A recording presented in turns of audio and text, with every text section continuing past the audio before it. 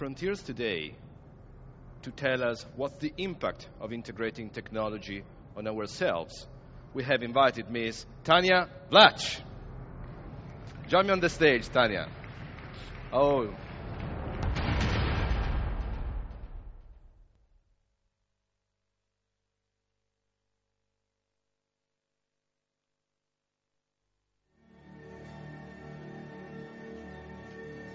Put a mask to your mouth and nose like this and breathe normally.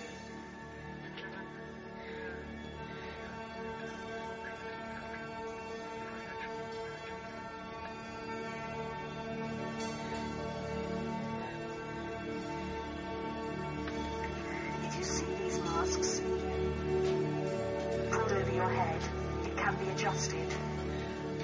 Mouth and nose, breathe normally.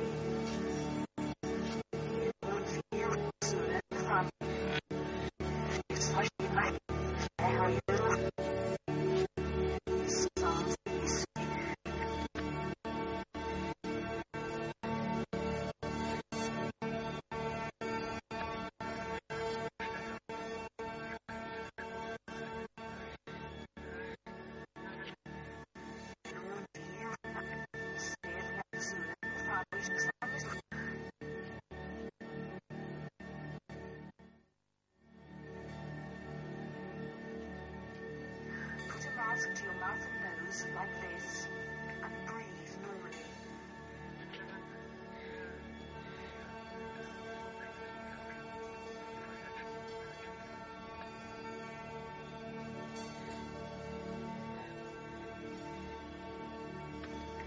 If you see these masks pulled over your head, it can be adjusted.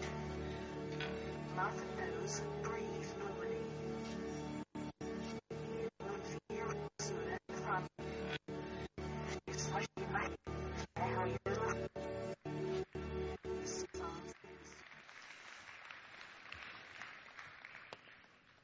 I guess there were some technical difficulties, and we all know that that happens quite frequently with technology.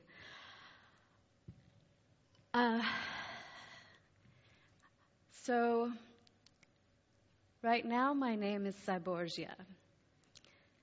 Tanya invited me today because she created an alter ego. This was spawned by all of the different ways she was portrayed online.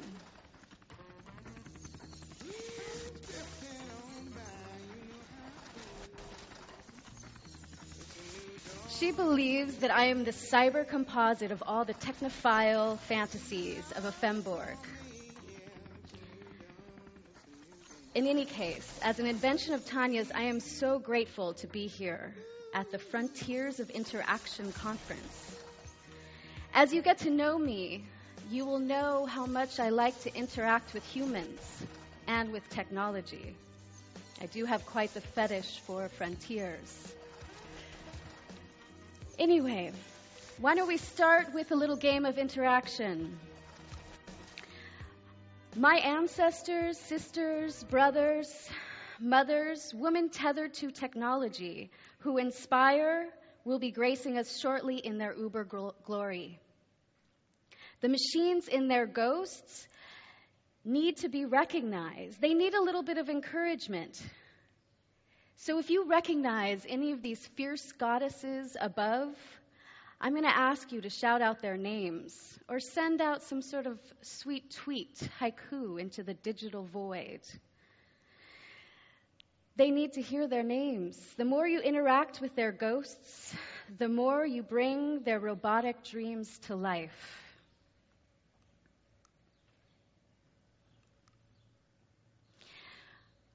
So next we have, see if you recognize this woman. It's sort of an obscure film. It's from Doomsday. This woman is named Major Eden Sinclair. She has a cybernetic eye, and it is made for focusing on weaponry. And she is an assassin.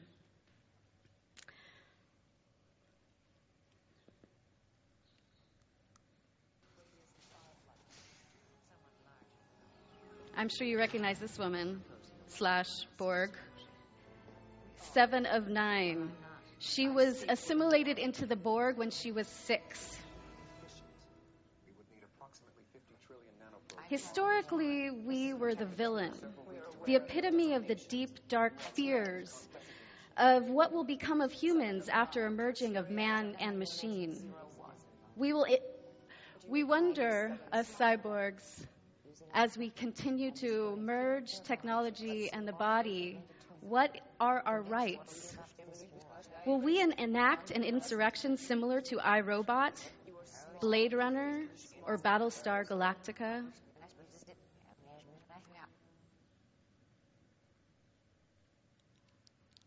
Does anybody recognize this woman from anime? Ghost in the Shell. This woman is named Kusanagi Motoko. The cyborg consciousness is fighting for its equality, carving a new place in the world. The same rules don't apply anymore. I don't hear you. Please tell me you know this woman. Can we hear her name? Anybody? Aeon Flux.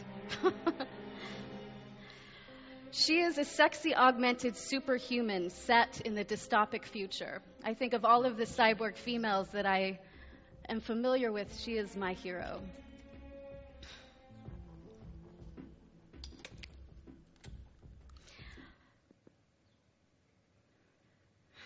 So what do cyborgs, people who are abnormal, the people who have disabilities, all have in common?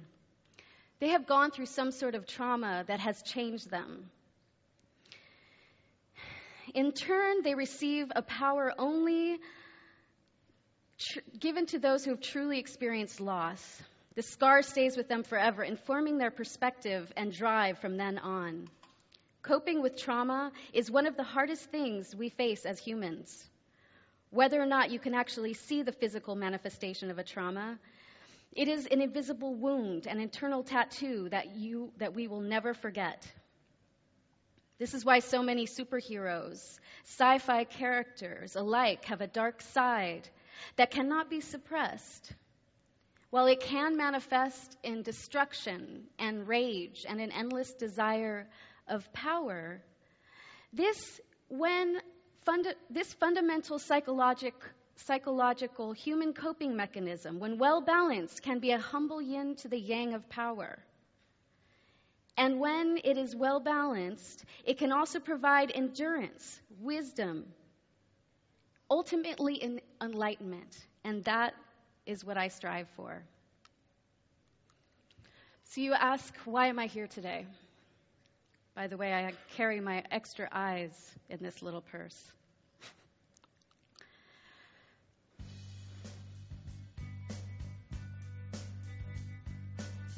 See if I can get it out. Small. Right now I'm going to be taking out my cyborg eye. It's a simulation of a robotic eye. And putting in the prosthesis that I generally wear every day.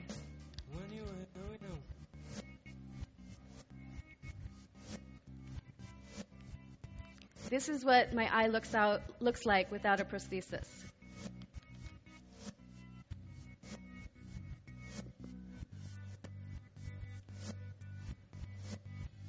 It's really not that hard to put in, but when your hands are shaking, it's a little harder. So you ask what happened to me. I remember it was dusk. I remember it was long, windy roads. I remember the helicopter. I remember Vlach. I heard that the Jeep rolled 5 times. I heard that there was a farmer working on his farm. He called the ambulance. I heard that they didn't know if I was going to see again. They didn't know if I was going to survive. I remember my parents' voices in the hospital. I remember I could not see. A year or so after some challenges, I learned that from pummeling my head that I had minor brain damage. Thus began the MRIs, neuroevaluations, trauma recovery therapy, and rehab. In my downtime, I started a blog, and I started working on a science fiction script in a way to rebuild myself that I was not rebuilt in real life. And then I started doing research on bionic eyes. Issa wakes with a start at the reintegration ranch. Unwrapping the soft gauze from her aching head, she learns that they implanted a bionic eye and microchips into her damaged brain. Opening her eyes, she becomes dizzy from the minutia, details, and hyper-focus of her new robotic eye. I've always believed that you can write your own reality. So as I was working on this script, I was also noticing the miniaturization of technology, of camera phones. And of course, with Moore's law, it happens more rapidly. So I thought I would actually try to do this in real life. And then as fate would have it, I met someone who would alter the course of my life. I was working at the San Francisco International Film Festival, and I knew I was going to be meeting Kevin Kelly, the founder of Wired. I thought who other would be the perfect person to talk to about my idea. So I had a window, and I went for it. I told him about my idea. He liked it.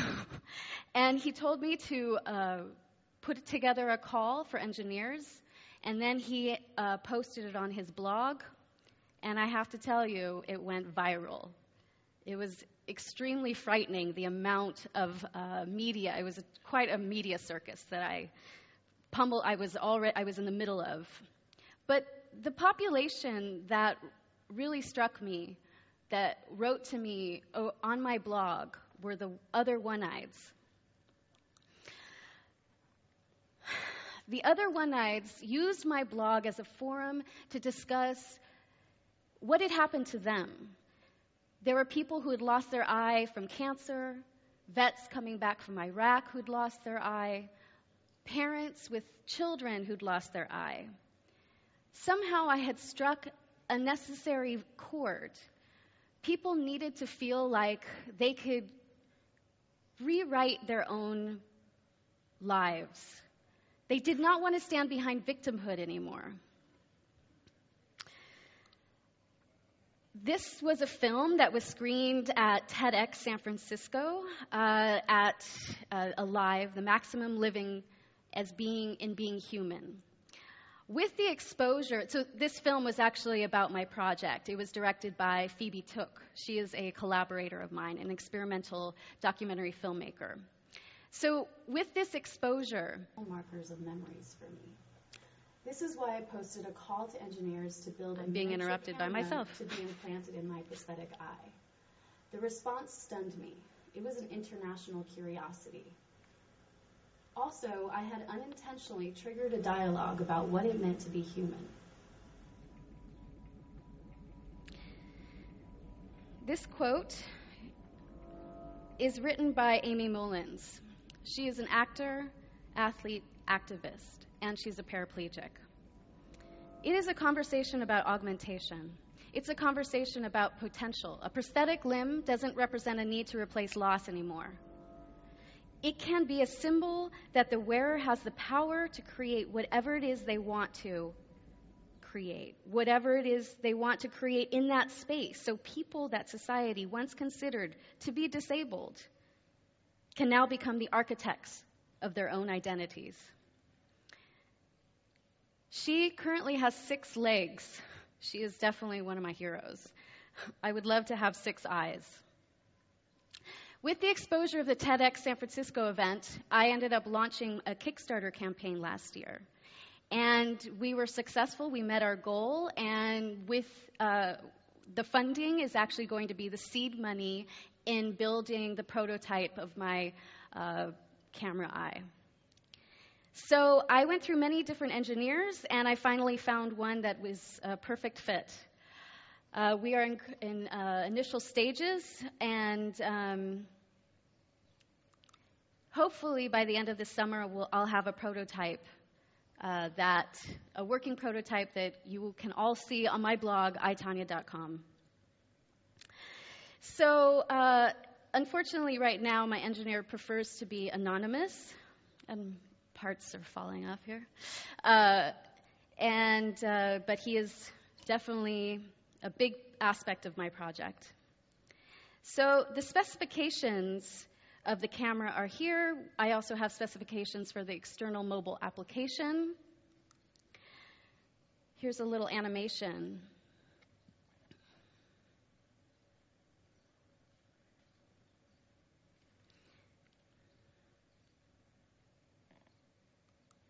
My bionic wish list is having solar kinetic power, sensors that respond to blinking, enabling the camera to take still photos, zoom, focus, and turn on and off. A dilating pupil with change of light, infrared, ultraviolet, geotagging, facial recognition, watertight, and of course, verisimilitude. And I can't finish up without talking about a very important player of my project who is with me since the beginning. William Dance, he is my ocularist. He is a fifth-generation ocularist. His great-great-uncle invented the glass eye in Germany.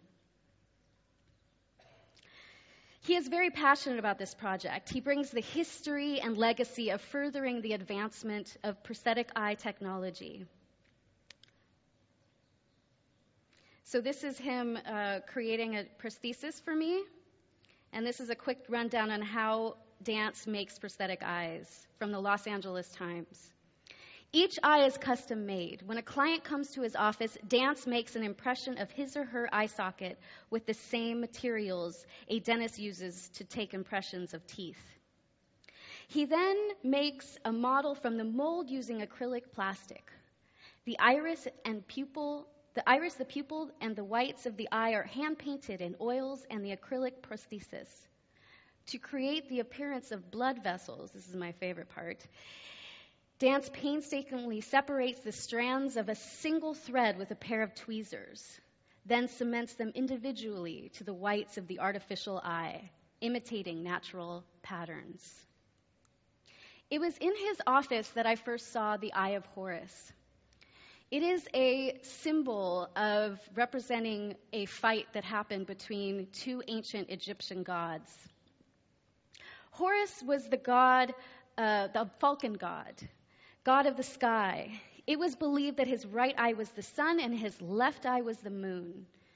He was in a fierce battle with Set. Set was a storm god associated with strange and frightening events such as eclipses, storms, thunderstorms, earthquakes. His glyph, his hieroglyph, appears in the Egyptian words for turmoil, confusion, illness, storm, and rage.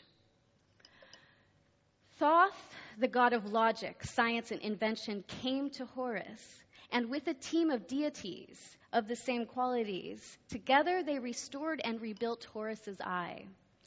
I chose this logo to represent my project because of the parallels of what I want to do with my eye, and also because of what it elicits, a feeling of insight, a sense of insight, healing, and renewal.